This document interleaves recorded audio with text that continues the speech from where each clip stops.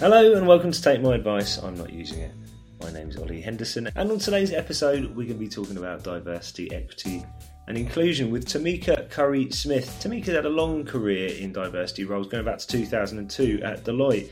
Over the last 5 years she's been head of diversity and inclusion for Mercedes-Benz in the US and also vice president of global diversity and inclusion at Nike. She now advises early stage startups and is the president of the TCS Group, which provides HR and diversity, equity and inclusion services to a wide variety of clients across various industries.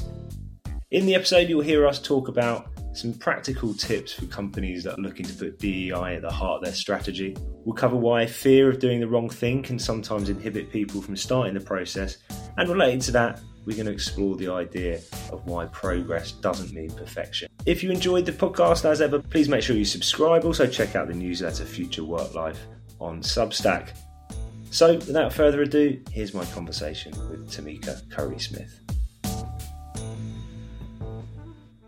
So Tamika, thanks so much for joining me today. I wanted to ask you a big, broad question to start with. So we've seen a tumultuous last 12 months, generally in society, but for lots of organisations as well. I'm wondering how you've seen different organisations respond to the challenge and what's differentiated those that have responded best to those that have struggled. Yeah, I mean, great question. And you're right. It's been a really interesting year on a number of fronts between COVID and all the disproportionate impacts on different communities.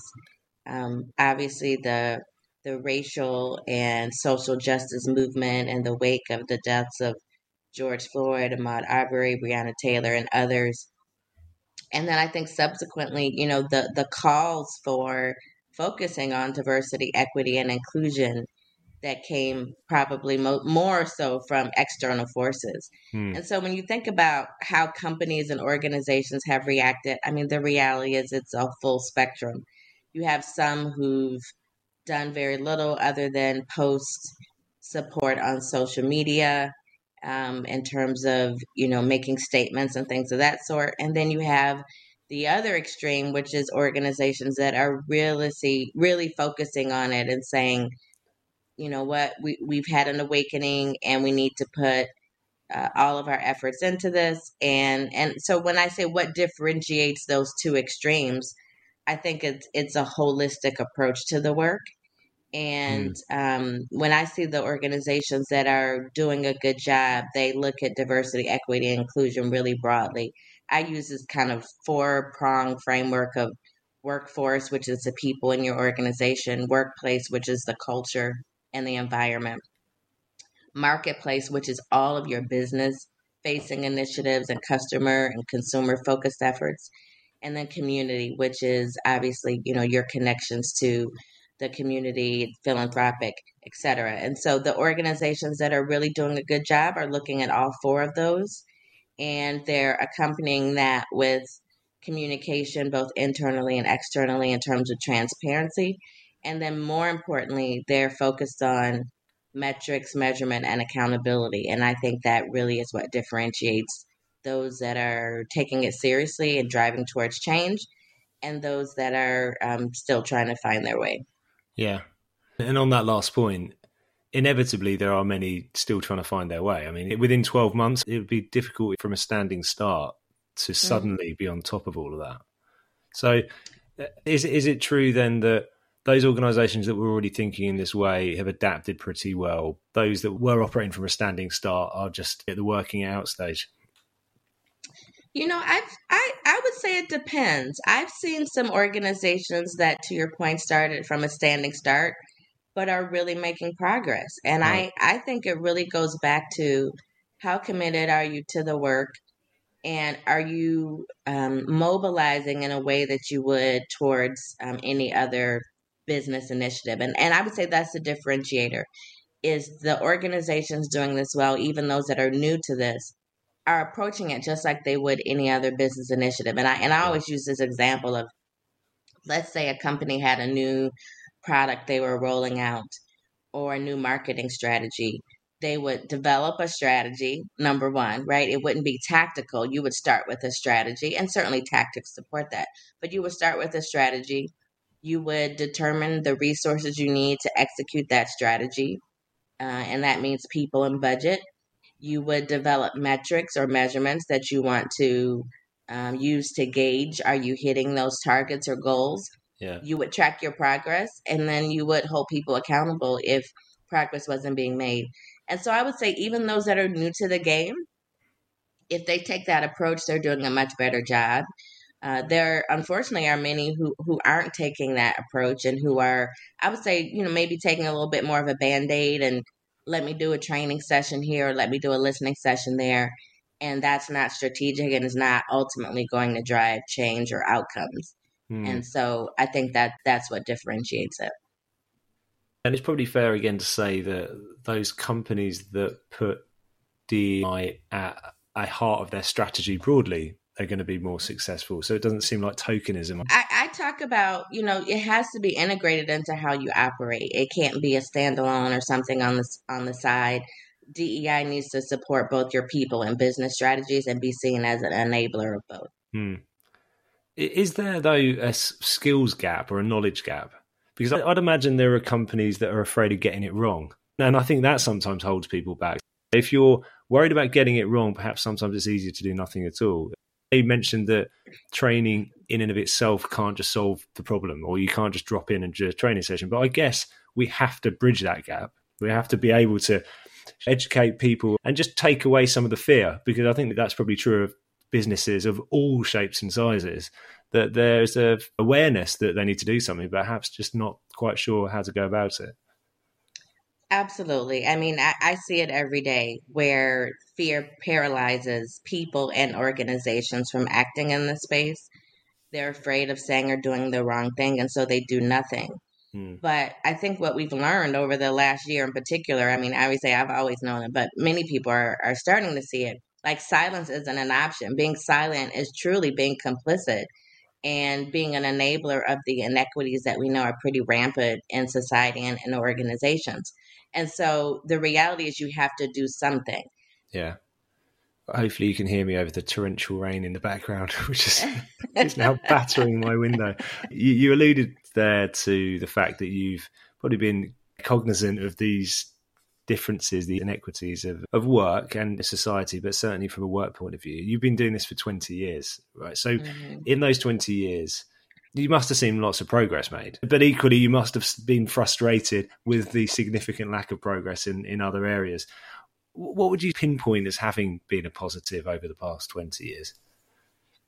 Yeah, I mean, to your point, we've made tremendous strides. I mean, I think about when I first started doing this work, in the early 2000s, it wasn't even, I would say, a widely seen practice.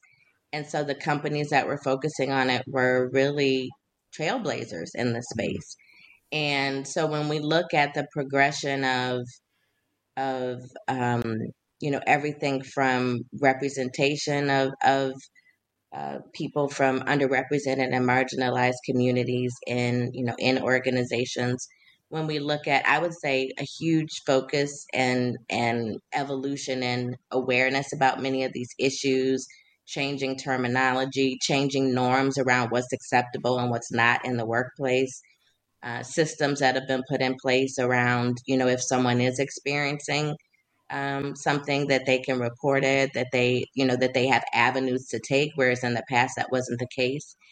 When I think about business strategies that are now really aware of and cognizant and focused on underrepresented and marginalized communities, so product and service offerings that are more broad in their scope, and certainly same thing like community-wise, having philanthropic strategies that are broad and understand how you can support and uplift different communities. So progress has definitely been made. But I'm a big yes and person, and I think, two things can be true at the same time. So yes, we have made progress, and there's still a long way to go. When I name all of those things, there have definitely been changes, but there's also moments every day where I scratch my head in frustration because I'm like, talking to a leader or working with an organization, or I read an article or something comes up, in the media around people and organizations just not getting it right. And so Mm. I think that the good news is that we are evolving, we are headed in the right direction. I'm kind of a naturally optimistic person, and so I believe that what has happened over the last year has opened up a lot of hearts and minds. And it also, to be honest, has created some pressure that I think needed to be put on organizations to do something more in this space as well. And so I'm hopeful. I'm hopeful that we will continue to make strides. I wonder if there's a generational change as well. I mean, with the younger generation coming through, I know you've got a son. I guess he'll be entering the workplace in what, sort of 10 years or so, 10, Hmm. 15 years. Yeah. If you look ahead to when he's getting his first job, do you think things will look entirely different then? What unexpected changes might we see at that point? Well, I think we're already starting to see them. All the, I would say, data and anecdotal research shows that the younger generations have a very different mindset about these issues, and their tolerance level is much lower than the older generations who, maybe accepted things they shouldn't have accepted, or weren't as vocal as they could have been. And we see that's very different from these younger generations. So they are very quick to raise their hand, to speak up in organizations, to call out issues that they see. They, in fact, I mean, as early as the interviews, they're asking about things like sustainability and Mm. diversity, equity, and inclusion. And they're serious. And the studies show that they make decisions on organizations that they will join based upon their their belief system and their actions in this space. Like I said, Yeah. largely around sustainability and diversity, equity, and inclusion. I see that just continuing to the point where, um, when I think about my son, he's 10 now, right? So when he joins the workforce, let's say in 10 years, I think it'll be very different in terms of, um, a lot of these issues we're struggling with right now. In 10 years, I think we would have pushed past them and really Mm. made some changes. And so everything from the culture, the environment, the focus on, as I mentioned, transparency and outcomes, I think will just be normal. It'll be the expectation. It just won't be a nice to have, it'll be a must have. And Yeah. so I really see in the next 10 years being a real game changer in this space. We also know, accompanying that generational change, there's also a huge demographic shift happening.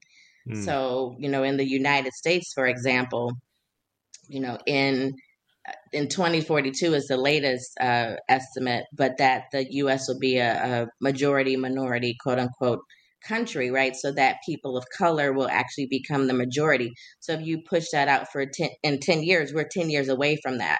And so Mm. I think the power dynamic will also shift because the numbers will shift as well. Yeah. And I think, we've started to see a little bit of that in the political landscape, et cetera, at least in the US.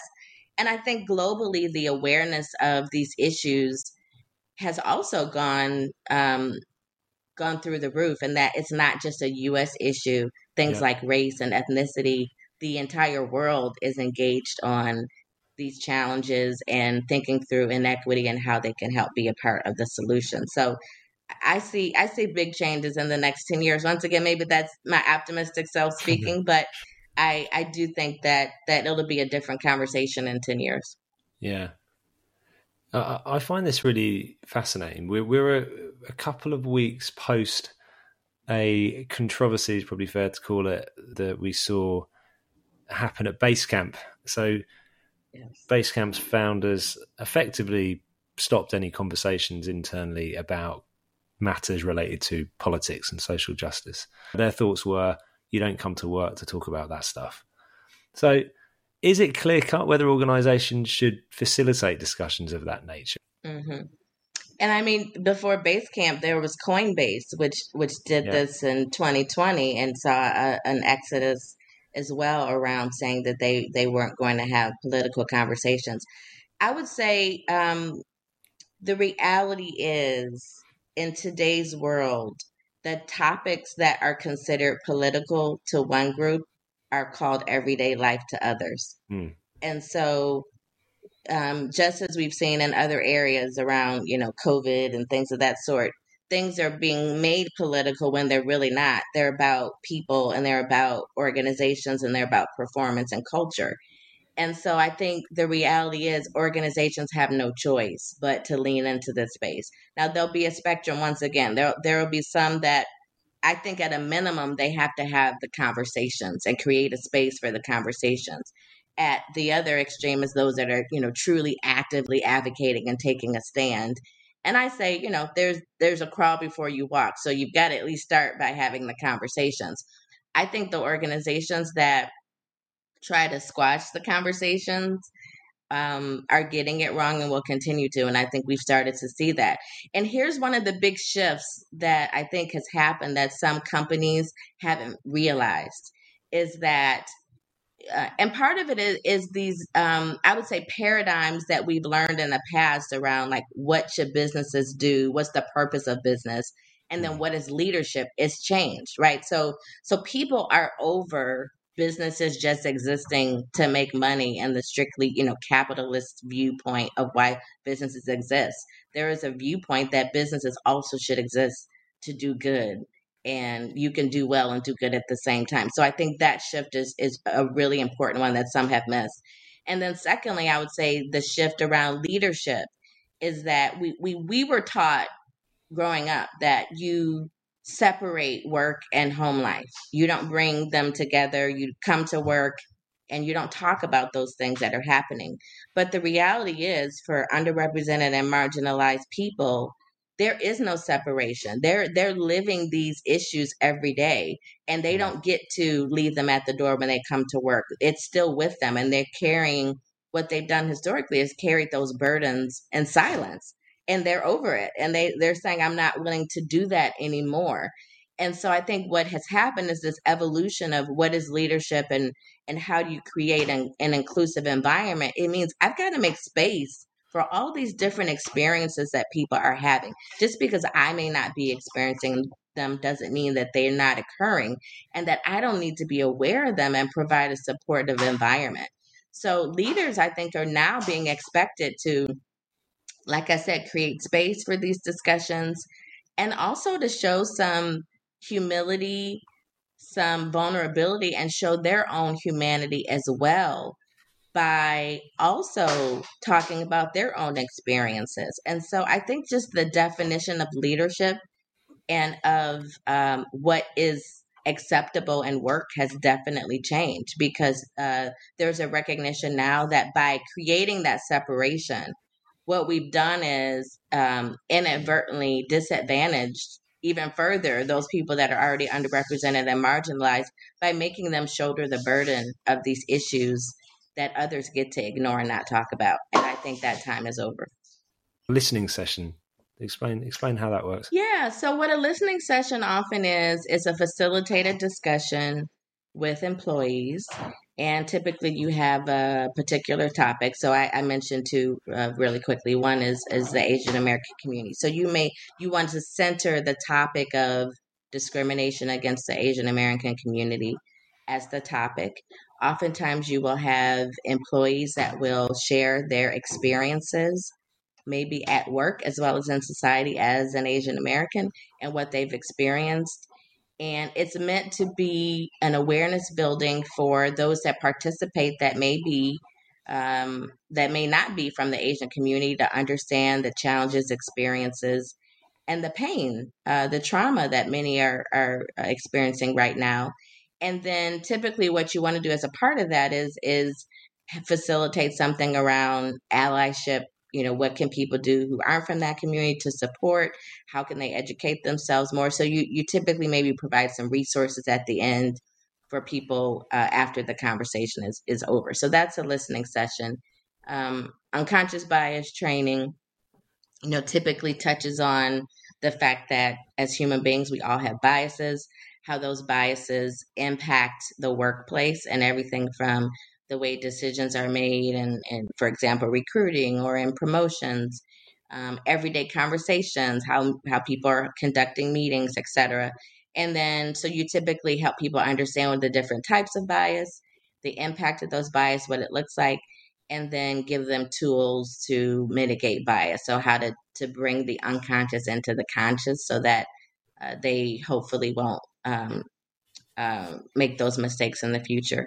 And then employee resource groups or business resource groups are typically groups of employees in an organization that come together around a particular diversity dimension, and they're usually from an underrepresented or marginalized group. So many organizations, for example, will have a group for women, a group for Black or African American employees, the Latinx and Hispanic community, the LGBTQ plus community, veterans, people with disabilities, et cetera. And those individuals are really focused on how do they help. A framework that I use is called the 4Cs: career, culture, community, and consumer. How can they help the organization integrate understandings and knowledge and business strategies from their community to make both the business and the culture and the people in the organization better? It's really helpful. I know that you typically have worked within large organizations, and I guess a lot of your clients remain large organizations. I'm thinking about it from a small business point of view. Still have to be considerate of all of the matters and all of the issues which you mentioned, but perhaps there just isn't the scale of diversity among their team. So how do companies like that ensure that they're set up in such a way that can welcome people from every group and are mindful of all of those challenges when they simply just don't have the numbers of people to form those groups themselves? Right. Really good question. And actually one of the things that I would say, shifted to doing more of is working with smaller organizations. So I'm actually doing a fair amount of work now with startups, with venture capital and private equity backed organizations that are really early, obviously, in their business journey overall, but helping them think about how do they infuse DEI into the way that they operate and into their people strategies from the beginning. I think I've seen that the larger companies definitely have progress to make. But can we, if we switch a little bit and say, like, how do we build it into the muscle from the beginning? Then it's easier than at the back end trying to work out when you're 300 pounds overweight, right? And so I would say there are still a number of things that early stage companies can do in this space. One of them would be to just infuse it into your talent strategies and your processes and systems. So when you're thinking about going out and recruiting from a talent acquisition perspective, how do you build DEI into the schools you're going to or the networks that you're using to recruit your leadership teams or to hire people?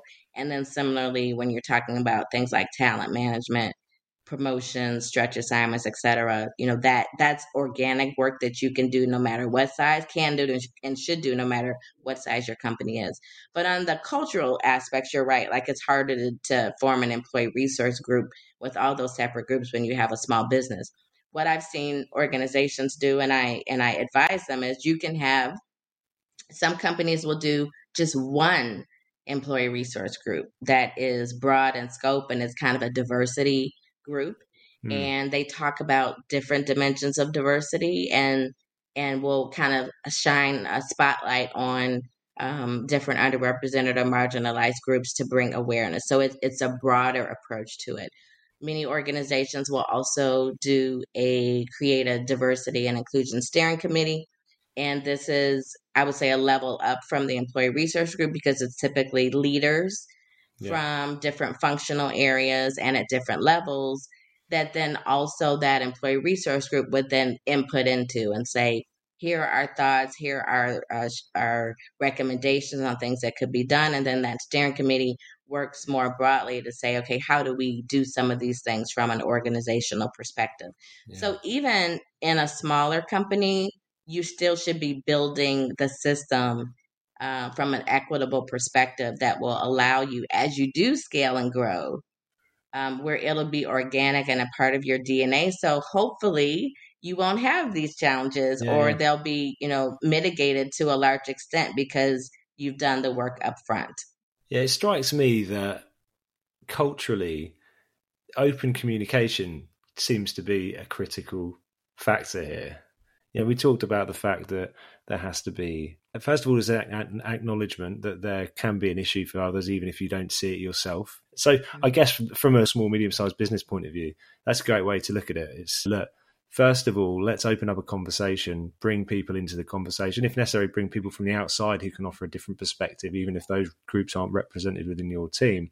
And that in itself is that first step that's required to start the process.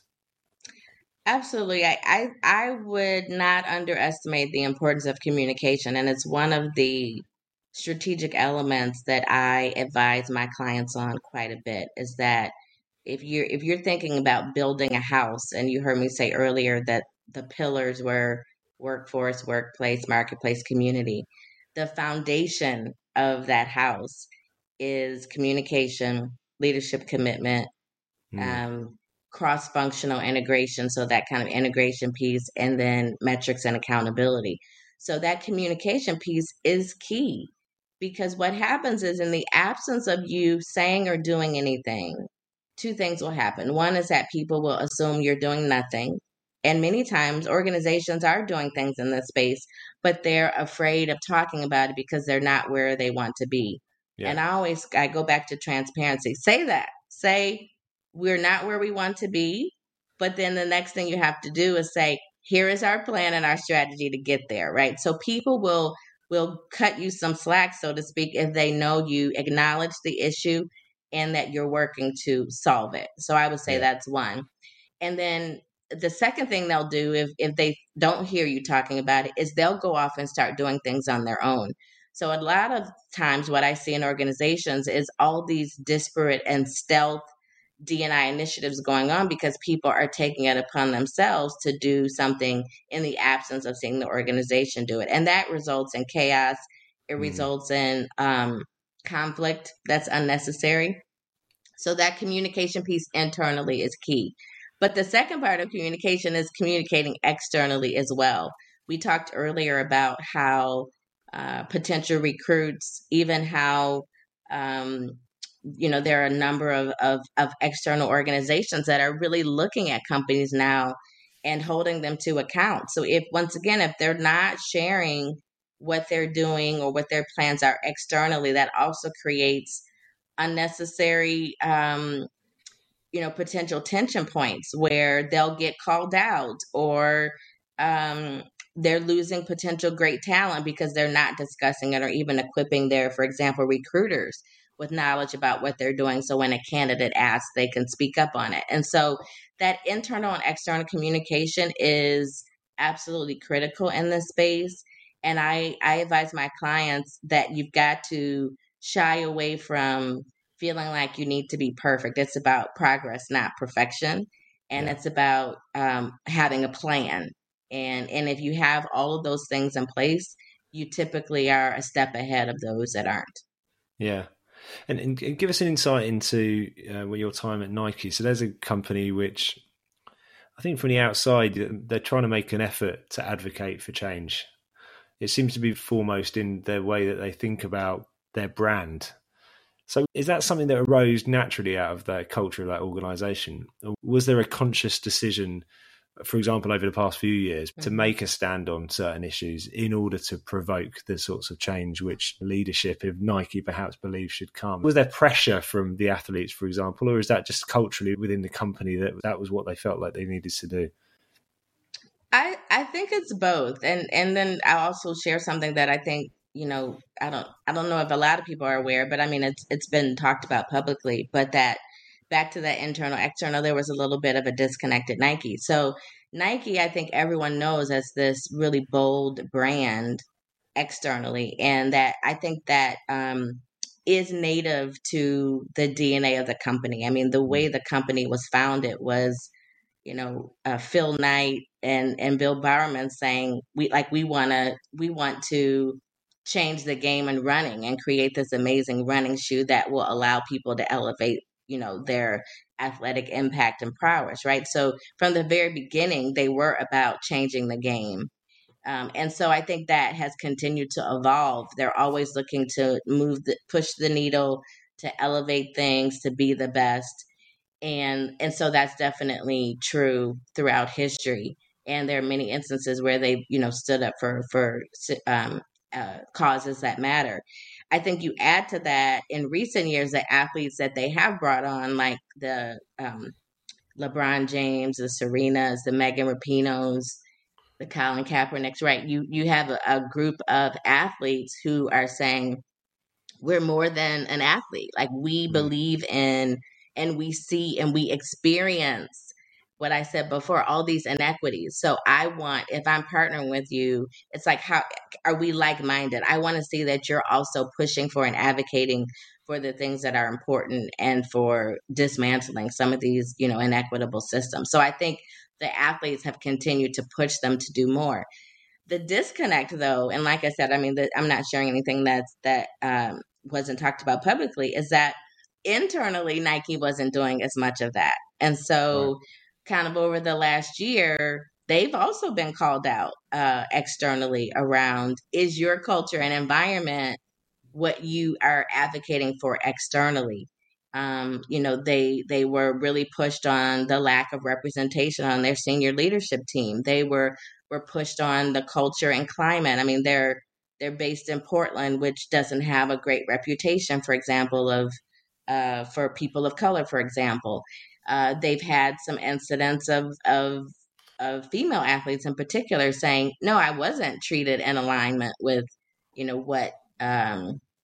what Nike says externally. And so I think what all that has done is created what I said before, a recognition and awakening around the alignment that has to happen internally and externally. If you're saying one thing on the outside and then people aren't experiencing it on the inside, that eventually will come out. Similarly, if you're doing a lot on the inside but not talking about it on the outside, you heard me say earlier, that creates an issue because then people assume you're not doing a lot. So that internal and external alignment, whether it be communication and in actions, is really critical. And I think, like I said, Nike had a lot of that innately in their DNA, but they needed to elevate and push it so that what happened internally was more reflective of what they were saying externally.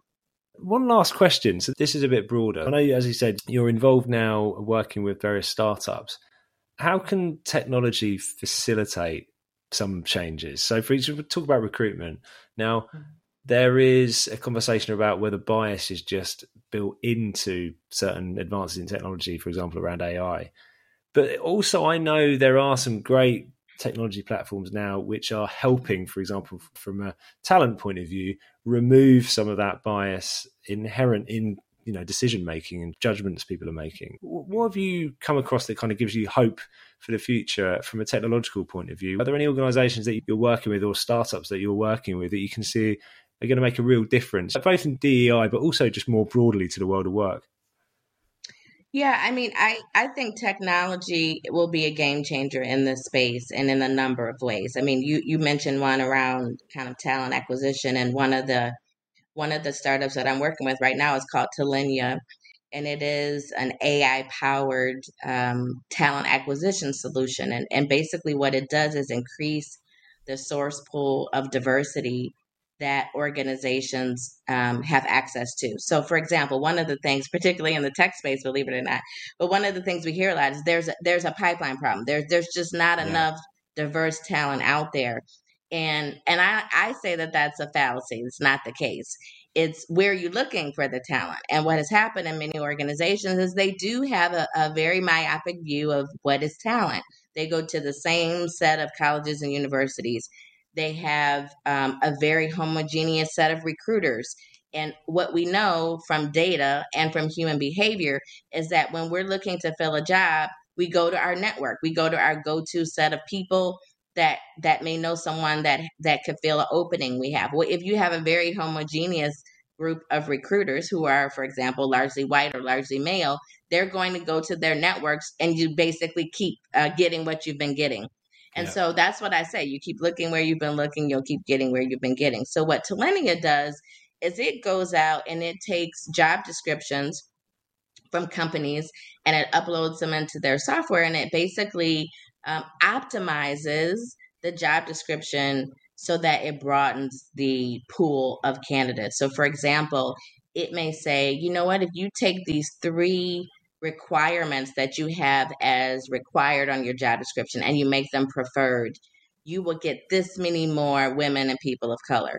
Or if you broaden your geography and say, I'm willing to recruit in a 300-mile radius instead of a 50-mile radius, you'll get more veterans or people with disabilities. So it optimizes, and it literally shows like a before and after of the difference in rethinking where you're looking and what your parameters are. So I think technology will really create these enablers that allow people from all walks of life to be a part of the solution and be a part of organizations in ways they never have been before. And to me, one of the biggest game changers in this space is the ability to have remote work. So if you think about things like, for example, I'll use Silicon Valley here in the U.S. You know, it's very expensive to live in Silicon Valley. It is, I would say, once again, a fairly homogeneous part of the country. And so from a talent perspective, there are tons of people who are qualified and would love to work for one of the tech companies there, but they can't afford to, or their family's not there, or whatever it is. Well, now when you think about, you can't say you believe in DEI if you are not saying, how do I find the talent regardless of where they are?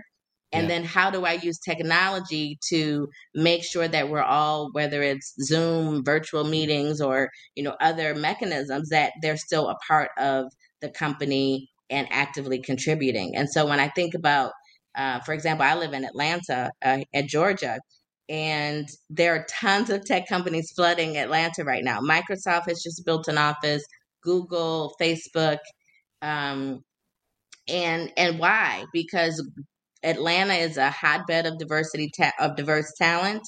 And they're now saying, okay, I will build satellite offices in different cities around the country to bring that talent into the organization. State Farm's another one. They used to be in the Midwest and Indiana, and they have now created 3 hubs in Dallas, Atlanta, and Phoenix to say, okay, those are more racially and ethnically diverse cities, a good cost of living, and let's give people choice. And so I think this feeling of using technology to enable change and choice and flexibility will absolutely be key, and all of that will be enablers of diversity, equity, and inclusion. Great. Well, thanks so much for your time today. Thanks for your insights, and there's some great advice in there as well. Thank you. It's been a great conversation. Appreciate it. Thanks, Tamika. And that was my conversation with Tamika Curry-Smith. If you'd like to read more about some of the themes we discussed, I'm going to be writing about it in Future Work Life this week, so make sure you get over to Substack and subscribe. Next week, I've got an absolutely brilliant guest, so make sure you tune in for that. Until then, have a good one.